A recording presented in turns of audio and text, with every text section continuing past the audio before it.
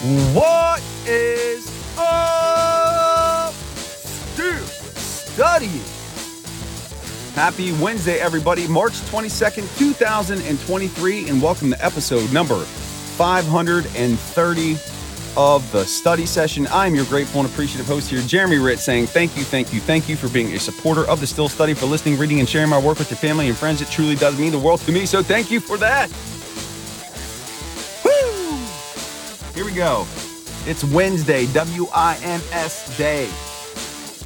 For those of you following the market out there, the Fed is about to announce whether or not they're raising rates this month, whether it's going to be a quarter point, half point, or they're going to pause. And that means there's going to be some movement. I'm going to make some money.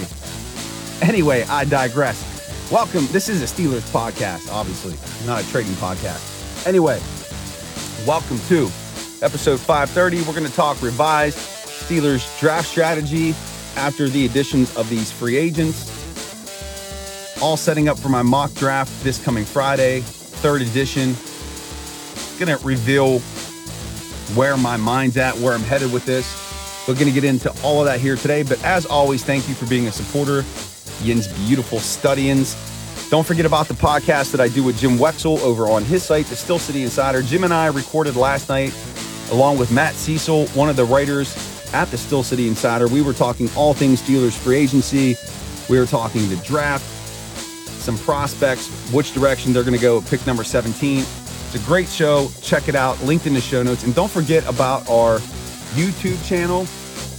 You can check out our video, subscribe, share it, like it, leave a comment. Would mean so much. Thank you, Yin's beautiful studies. And also, don't forget about the affiliate partnership that we have with Real Life Trading. If you've ever wanted to trade the stock market consistently, successfully, profitably, Real Life Trading is your one-stop shop for stock market education. It has transformed my life. That is why I want to share it with all of you out there in Steelers Nation. Anyway, studyings, let's go. So here we go. Here's what we got so far. Steelers have signed 2 offensive linemen. Nate Herbig, interior offensive lineman, can play both guard positions. It's going to provide depth. And then we have the signing of Isaac Seumalo, who's probably going to be the starting left guard, or they're going to kick James Daniels over to left guard. Seumalo will move to right guard. But the interior of this O-line has been bolstered, has been upgraded. The inside linebacking core has been completely redone. That room is now almost entirely brand new. You have Elandon Roberts as one of your starters, Cole Holcomb as your other starter. Mark Robinson is still in that room, but they really went out and addressed that position. Yesterday, they re-signed James Pierre to add some depth or keep some depth at cornerback. He had a better season last year. Obviously, Patrick Peterson was signed to be the starting cornerback opposite Levi Wallace / rookie because Cameron Sutton signed elsewhere. So if you look, the Steelers really made moves in free agency thus far at positions of need. Offensive line, inside backer, cornerback. Right? So what does this mean for draft strategy? Well, number one, despite the signing of Patrick Peterson, they are still going to draft a cornerback. My belief is, and I'm not budging off of this, I haven't felt this certain about Steelers' first selection, probably ever. They're taking Joey Porter Jr., number 17. Is it Jerry Porter Jr.? Joey Porter Jr.? I can't even remember. Joey Porter Jr. Joey or Jerry? You know who the hell I mean. Anyway, that's going to be their first round pick at number 17. You can't tell me any differently. They love him. He's got the bloodlines. He's a tall, rangy corner. He's got the speed.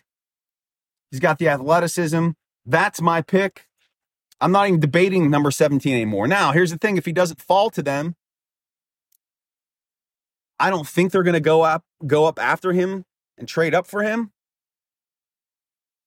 Maybe a few spots they would, but I see him as their number 17 pick. Now, being that they have really what is a first round pick at 32, right? It's a later round pick.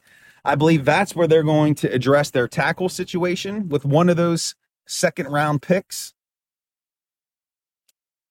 I don't know who that will be yet, but they have to add tackle depth. So I see that happening.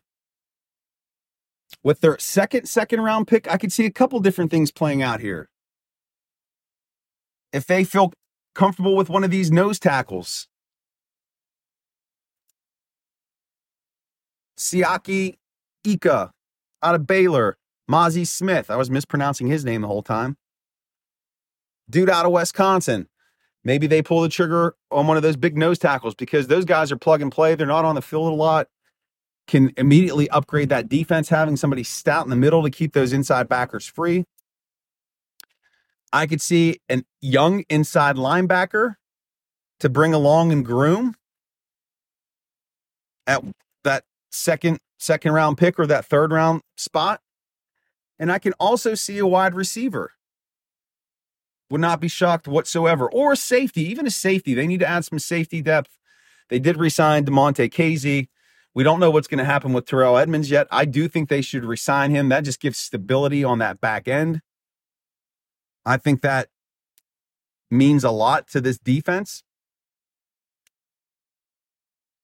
But if I'm ranking now after all these signings, number one's cornerback, 2, tackle, 3, defensive tackle, 4,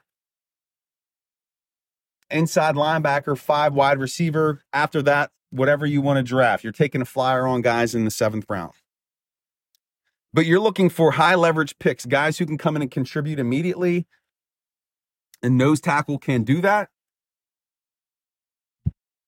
which is why I think that's a strong possibility. Oh, and I left this out. How dumb of me. I feel like this is a center-rich class, 3rd round and beyond. I would not be shocked whatsoever to see the Steelers take Weipler out of Ohio State, John Michael Schmitz, one of these centers, 3rd round. And I know that's heavy on the offensive line, but if you have the guy who's your franchise quarterback, you got to protect him first and foremost. And maybe this is the year they just go all in on offensive line. But the beautiful thing this year is they have such draft capital with the number 17, the 2 second rounders, the 3rd round. They could really get some high quality players who can come in and contribute year one. So, cornerback, tackle, nose tackle, center, inside backer, wide receiver, all those positions are on the table in the draft. Again, 7th round, what have you, whatever you'd like. Just no punter, no kicker. But that's how my draft strategy is shaking out. Now, remember, free agency is not done.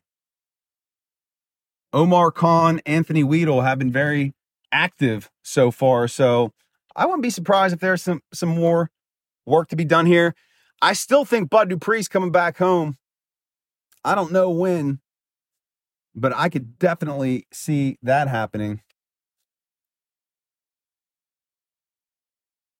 So, fun time of year. The draft is almost here. We're almost 1 month exactly to the first round of the draft. Can't wait for that. Man, how exciting was that last year? I still remember when Kenny Pickett's name was called. I was so fired up. I don't know if I'm going to be as excited if they draft a guard or a tackle this year at 17. They get Joey Porter Jr., I'll be pretty damn excited. I'm not going to lie. Anyway, studying. Thank you so much for being a supporter, for listening, sharing, reading. You're the best. Don't forget about the podcast that I do with Mr. Jim Wexel over on his site, The Still City Insider. New episode 59. That is up Check it out, linked in the show notes. Check out our YouTube channel. Subscribe, like, share with your family and friends. Don't forget about our affiliate partnership with Real Life Trading. Love life, live life, trade it. And remember, on this Wednesday, March 22nd, 2023, Steelers Nation, once a studying, always a studying. Make it a great damn day. Let's do it.